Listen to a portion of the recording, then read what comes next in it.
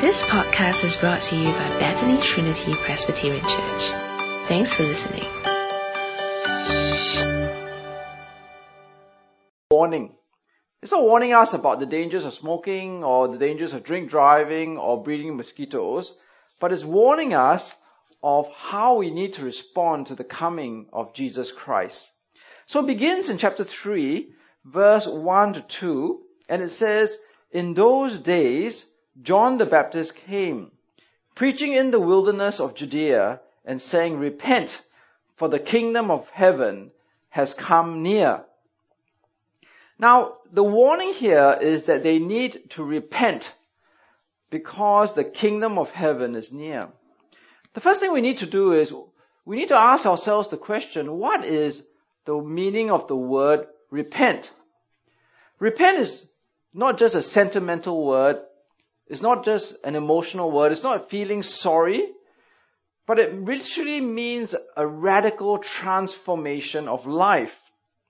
It's the idea of where you're going in a certain direction in life and you're oriented to a certain direction and you have to turn around to go another direction. It reminds me of where more than once in different countries, in Malaysia and once when I was driving in America, I went down a one-way road, right? I found myself driving the wrong way direction in a one-way road, and I realized immediately I had to turn around quickly to come round to where I was going opposite to my original direction. And that's literally the meaning of repent. To radically turn your life around, to reorientate your life, and to change your life in terms of the actions and not just your heart. And it says there in verse 1 and 2 that John came preaching, "Repent, because the kingdom of heaven is near." Now, as we look at this passage, we have learned in chapter 1 and 2 that Jesus, the person of Jesus, is unique and special. So Jesus was the Christ. He was the unique, everlasting, eternal King. He was God. He was Emmanuel, God with us. His name was Jesus. He was the Savior. But as we come to chapter 3, many years have passed, and Jesus is now an adult. And Jesus is about to begin his ministry. And as he begins his ministry, he ushers in a dynamic and powerful way, the kingdom of heaven. Jesus, the Christ, the everlasting King, is beginning his work, and the kingdom of heaven is breaking into this world. And that's why if you look at some of your Bible translations, it says that the kingdom of heaven is at hand, it's near. It's spatially near and chronologically near. Now, in verse 3 and 4, it continues to read, "This is he who was spoken of through the prophet Isaiah. A voice of one calling in the wilderness, 'Prepare the way for the Lord, make straight paths for him.'" John's clothes were made of camel's hair, and he had a leather belt around his waist. His food was locusts and wild honey.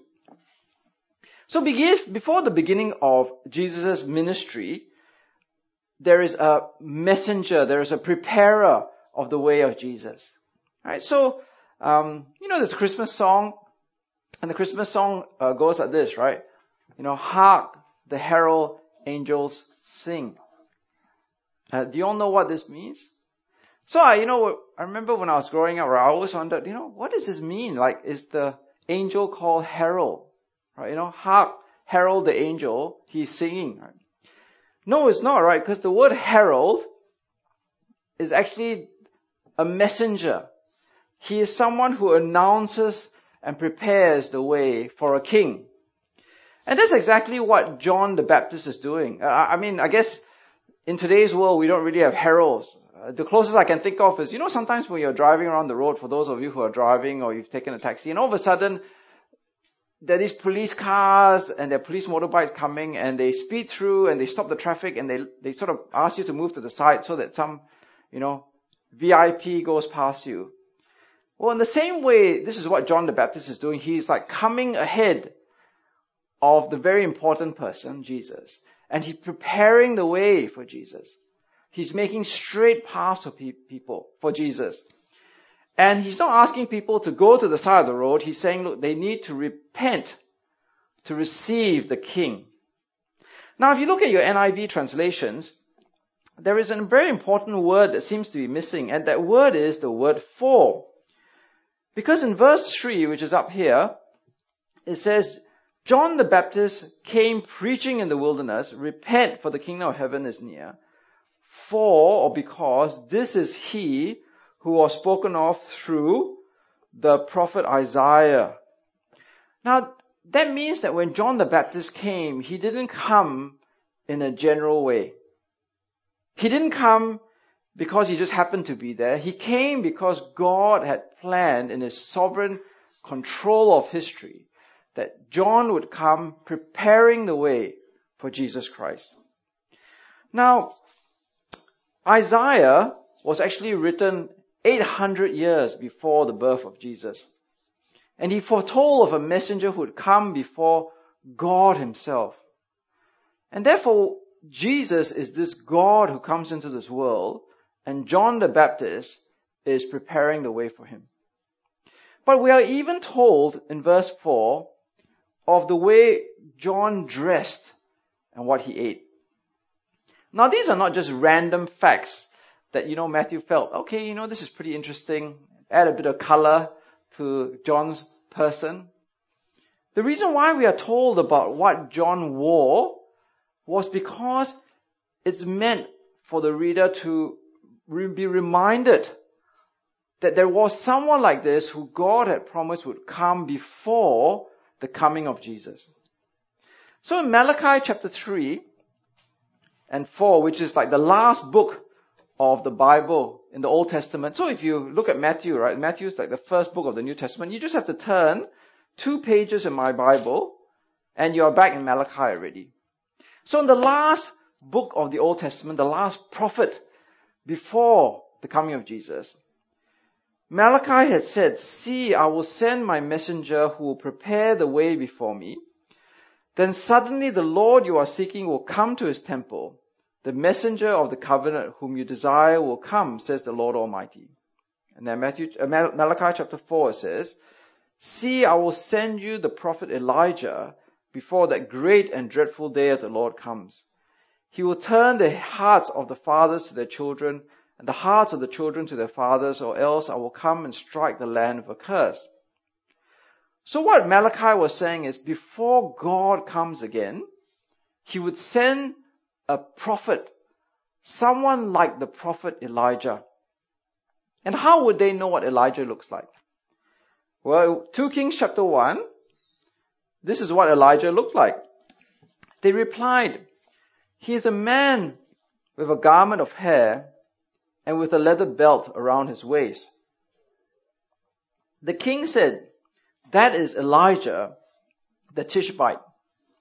So the reason why Matthew tells us why John the Baptist wore this clothes made of camel hair and he had a leather belt around his waist was because he's trying to make us aware that John the Baptist is this type of Elijah. Right, the next slide, the type of Elijah who would come before God comes into the world, before Jesus comes into the world.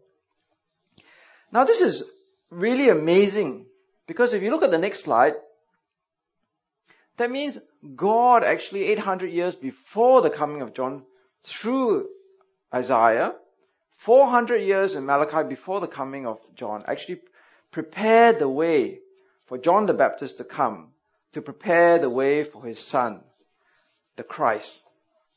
And that helps us to understand why is it in verse 5 and 6, John was received with such great expectation. In verse 5, people went out to him from Jerusalem and all Judea and the whole region of the Jordan. Confessing their sins, they were baptized by him in the Jordan River.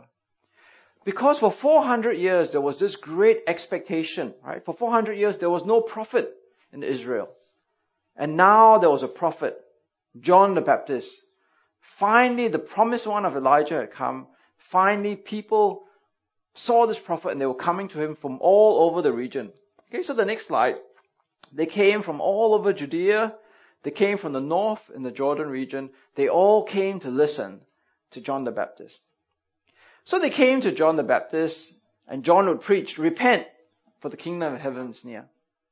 The people would confess their sins, and John would baptize them in the Jordan River. Now I want you to notice something, that the confession of sins was a precondition to the baptism. So it seems as if the confession of sins was like a symbol of their repentance, because unless you confess your sins, you can't repent of it. How can you repent of something that you don't recognize as sinful? So they confessed their sins, John heard their confession, and then he baptized them in the river. Now, two things I want to draw your attention to, which is, baptism was not something regularly practiced by the Jews. It was not something which they did commonly. I mean, all the Jews are circumcised, the males, yes. Baptism was not something which was practiced among the Jews. The second thing also is that this baptism of John was an interim, intermediate, temporary, preparatory baptism. Right? So our baptism today is a different baptism from the baptism that John practiced. John was a baptism of repentance. But today when we are baptized into the Holy Spirit. We're baptized into Jesus Christ. Okay, so it's a different sort of baptism. But if you look here in verse 7, all the people that came to John, confessing their sins, John baptized them. But in verse 7, there's this big but here, right? But when he saw many of the Pharisees and Sadducees coming to where he was baptizing, he said to them, "You brood of vipers, who warned you to flee from the coming wrath? Produce fruit in keeping with repentance. And do not think that you can say to yourselves, 'We have Abraham as our father.' I tell you that out of these stones God can raise up children for Abraham." Now, why this big difference from the people to Pharisees and Sadducees? The Pharisees and Sadducees were the religious leaders of the day. They were like the priests, the elders, the deacons, the pastors, the popes and the reverends of their day. They were like the religious elite. They were the ones who'd gone to theological college. They were the ones who knew the Bible really well. They were the ones who practiced it really well. Why did John treat them this way? He calls them a brood of vipers. Not a very complimentary thing to call anybody. And really it's an image of, I guess if you think of vipers and snakes, of people being sly and devious and sneaky and evil and wicked. So it seems as if for the normal people, he would just hear their confession and he would baptize them. But with these Pharisees and Sadducees, he demanded more than just the verbal confession of sin. He demanded fruit of repentance. He wanted real living change in their lives. He saw into their hearts and recognized that there was no real repentance in their life. Now, probably part of the problem was that for the Pharisees and Sadducees, they saw themselves as good enough already. We're good enough. We don't really have to repent. We're just coming to do the religious thing. Someone once gave an illustration to me which I thought was quite powerful. He said, some people invite Jesus into their heart.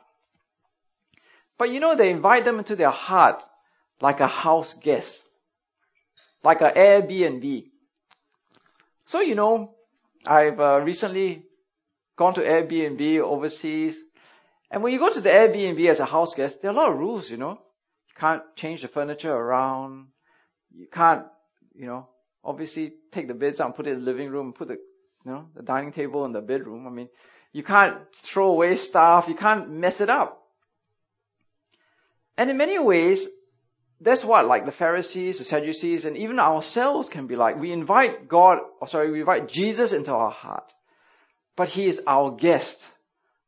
He comes into our heart, but we demand that he doesn't mess up our life. We don't want him messing around the furniture in our life. And definitely we don't want him throwing away our DVD collection or throwing away this and that. So Jesus is just a guest in our life. He's not the master of the house. We are still the master of the house. And I think in many ways, that's how the Pharisees and Sadducees treated God and Jesus. They domesticated God, they domesticated Jesus, say, okay, you can come into our lives, but it's on our terms. But John the Baptist says, no, that's not what repentance is like. Repentance is where you transform your life and make God and Jesus the master and ruler of your house, your heart, your life. In verse 9, we can see this attitude in the Pharisees and Sadducees because they said, we have Abraham as our father. They assume the inside track into heaven because if Abraham is our forefather, and if Abraham inherited the blessings of God, and if our forefather Abraham inherited the kingdom of heaven, then surely we will inherit it because we are his blood. Now, I'm not sure whether this is really where John the Baptist was baptizing, but apparently if you go to the Middle East, if you go to Israel, there's a place where they say this is where John the Baptist used to baptize. Now you can see that there are rocks here, right? In the river. And so probably many commentators say, John the Baptist was baptizing in the river, and these Pharisees and Sadducees came, and they were high and mighty, thinking they were very powerful and religious and godly, and assuming that they were the children of Abraham and therefore saved. And John the Baptist points to these stones. He says, you see these stones, these inanimate stones? God can raise up for himself a family of Abraham out of these stones. There is no inside track to heaven. There is no inside track to being saved. But instead, in verse 10 to 12, the only way to get to heaven is to produce good fruit. Because in verse 10 to 12, he states very, very clearly, the axe is already at the root of the trees. And every tree that does not produce good fruit will be cut down and thrown into the fire. I baptize you with water for repentance, but after me comes one who is more powerful than I, whose sandals I'm not worthy to carry. He will baptize you with the Holy Spirit and fire. His winnowing fork is in his hand, and he will clear his threshing floor, gathering his wheat into the barn, and burning up the shaft with unquenchable fire. Now it's very clear, the words of John. There is no inside track into the kingdom of heaven. Every tree that does not produce good fruit will be cut down. The axe is already at the root of the tree. The only way, the warning goes, to receive the kingdom of heaven is repentance. Now John himself tells us that the reason why this is so is because God himself has come down in the person of Jesus. He says, look, after me is one much more powerful than I, whose sandals I'm not worthy to carry. Now, if you think in society, the difference between, in ancient world, the highest to the lowest was between a free person and a slave. Right? The slave exists to serve the free person. Now, John the Baptist, as we've seen earlier on, was a great, great man. He was a prophet in the type of Elijah. He was the prophet in fulfillment of years, hundreds of years of prophecy. But as great as John was, he says he is lower than the slave because he's not even worthy to carry the sandals of Jesus. Can you conceptualize how great the difference is? Jesus is here. John doesn't even consider himself worthy to carry the sandals of Jesus. And therefore he says, look, be warned, be wary, because when Jesus comes into this world as the king, You need to respond to him because he brings judgment. And that's the thing, when the kingdom of heaven comes into this world, you can't just sort of ignore it, because it will either impact you in salvation through repentance, or it will impact you by judgment in fire. You cannot be untouched when Jesus comes. And the image here is a terrible image of fire, unquenchable fire. Now again, we don't know whether this is a real image or whether it's a metaphorical image. But whatever it is, it's meant to put the fear of judgment into us. You don't want to be burnt up by this fire. Now it's also interesting because if you look at this passage carefully, as we look at every passage carefully, who is the one holding the axe? Who is the one with the winnowing fork in his hand? It's Jesus. Now I think the part of the problem in this world is that the world only sees Jesus through the lens of Matthew chapter 1 and Matthew chapter 2. So I went to my relative's house for Christmas, and my relative, she's from England actually, and she always cooks, turkey and everything for Christmas lunch. And in her house, she has this huge, bigger than this table, model of the nativity scene. There's this manger about this big, and then you got this figurines of Jesus, and then the wise men and the little animals and everything. And then you've got the baby Jesus there. I think that's a problem, because in a sense we always see Jesus as the baby infant Jesus. We don't see Jesus, the judge, with the axe in his hand and the winnowing fork. There is no fear of Jesus, the King coming into this world who brings his kingdom in a dynamic and powerful way. But it's a scary image, because if you look here, the next slide, we often think of the axe cutting down the tree. Right? Obviously, maybe because I don't know many of us who swing axes to cut down trees, but we just imagine, you get this axe and you cut down the tree. But if you read carefully, it doesn't say that Jesus cuts down the trunk. That's right. See, I don't even know the tree so well. The trunk of the tree, right?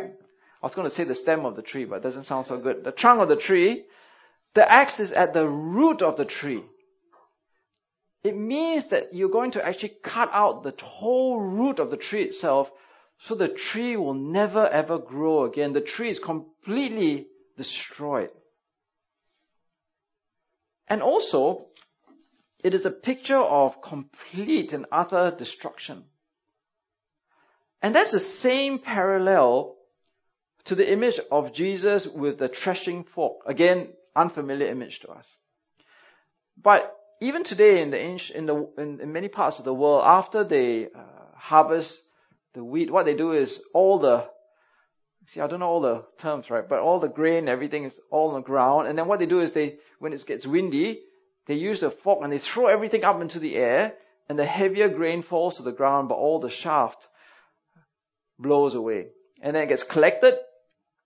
You gather up the good stuff, the wheat you're going to eat, and you throw away all the chaff. And you throw it away and it gets burned up. And the picture here is very clear. Jesus comes. He brings his kingdom.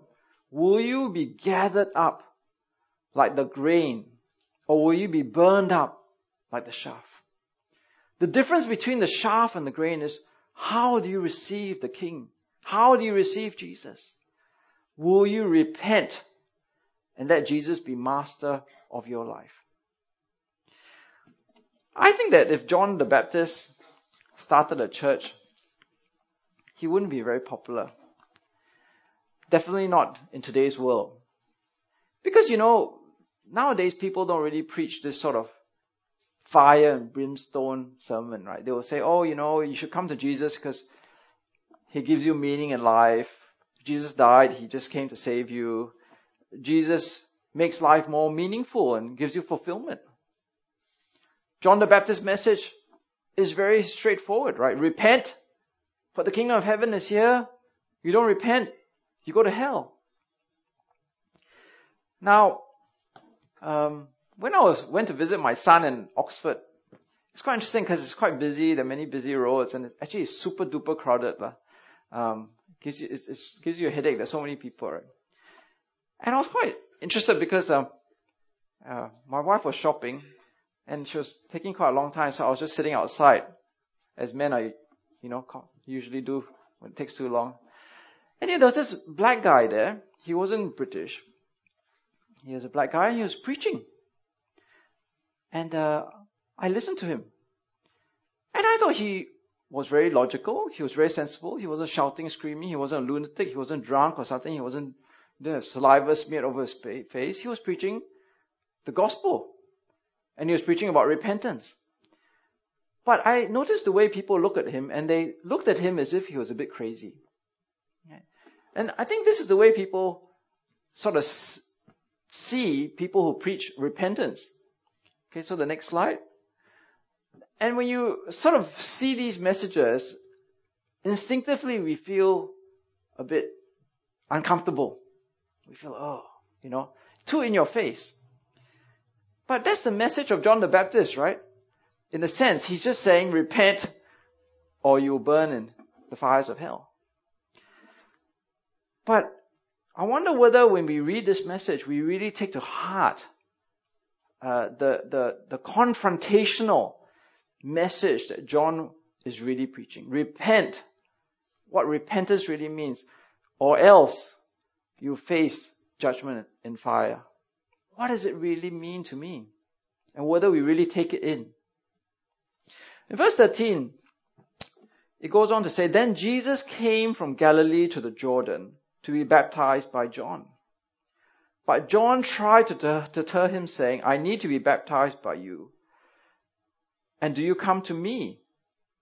Jesus replied, Let it be so now. It is proper for us to do this to fulfill all righteousness. Then John consented. As soon as Jesus was baptized, he went up out of the water. At that moment, heaven was opened, and he saw the Spirit of God descending like a dove and alighting on him. And a voice from heaven said, This is my Son, whom I love. With him I am well pleased. Now this passage is difficult. And I'm sure for those of you who've done your Bible study, you have found it difficult, because why does Jesus need to be baptized? John practiced a baptism of repentance. But Jesus had nothing to repent of. He was sinless. He was God's Son. Why does he need a baptism of repentance? And that's why John doesn't want to baptize him. And that's why John also recognizes, look, you are much greater than me. Why do I need to be baptized by you? I need to be baptized by you instead. So, he initially refuses to baptize Jesus. But Jesus says, let it be so now. It is proper for us to do this, fulfill all righteousness. And John recognizes, after Jesus speaks to him, that the right thing to do is for John to baptize Jesus.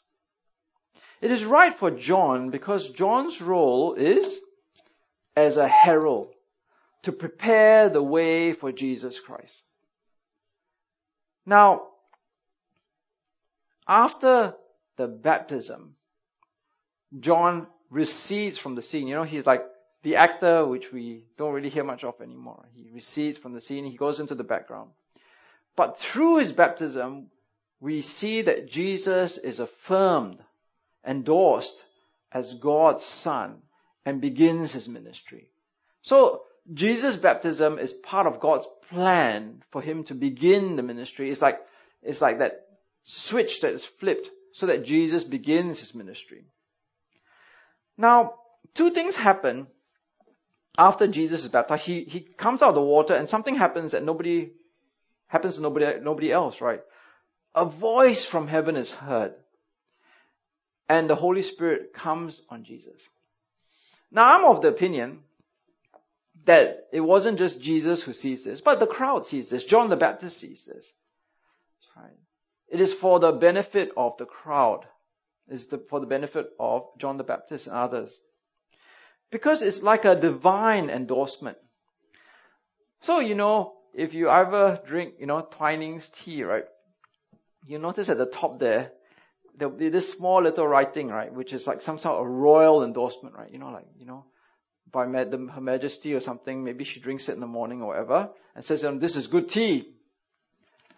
But here we have a divine endorsement where God says that Jesus is his Son, whom he loves and is a delight to him. Now we already know this, that Jesus is God's Son. But I think that there is more to Jesus' endorsement than just, okay, he's God's Son, he's loved by God, he pleases God. It actually, I think, goes back to the Old Testament and tells us a lot more about who Jesus is. So on the slide here you can see, next slide. Right, it says, I've installed my king on Zion, my holy hill. I will proclaim the decree of the Lord. He said to me, you are my son. Today I've become your father. Ask of me, and I will make the nations your inheritance, the ends of your earth your possession. You will rule them with an iron scepter. You will dash them to pieces like pottery. So here, the Son of God is the everlasting King, and he will rule universally, eternally, comprehensively. But the second half of the quote is actually different, very different from the first part, which talks about King Jesus, the divine. Because it comes from Isaiah chapter 42, which says, here's my servant whom I behold, my chosen one in whom I delight. I will put my spirit on him, which he has, right? The Holy Spirit comes on him, and he will bring justice to the nations. He will not shout or cry out or raise his voice in the streets. A bruised reed he will not break, and a smoldering wick he will not snuff out. And this same servant is described in Isaiah 53. Surely he took up our infirmities and carried our sorrows, yet we considered him stricken by God, smitten by him and afflicted. But he was pierced for our transgressions. He was crushed for our iniquities. The punishment that brought us peace was upon him, and by his wounds we are healed. We all like sheep have gone astray. Each of us have turned to his own way. The Lord has laid on him the iniquity of us all. So the first part of the quote talks about Jesus the King, but the second part of God's words speak of Jesus, the suffering servant, the one who dies for us, who will die for us on the cross. So we began in chapter 1 and 2, and we learned three things about Jesus, right? Jesus is God, Jesus is King, Jesus is Savior. But now, in chapter 3, we learn two more things. Jesus is Judge, and also Jesus is the suffering servant. And that explains the name Jesus. How does Jesus save people from their sins? Because he dies for them as a suffering servant. So when we come to this part of the last verse of Matthew chapter 3, we see how now the reception of Jesus determines your future. Because if you receive Jesus and accept him and repent, then he comes to you as your suffering servant. He will die for your sins, and you'll be gathered up into the kingdom of heaven.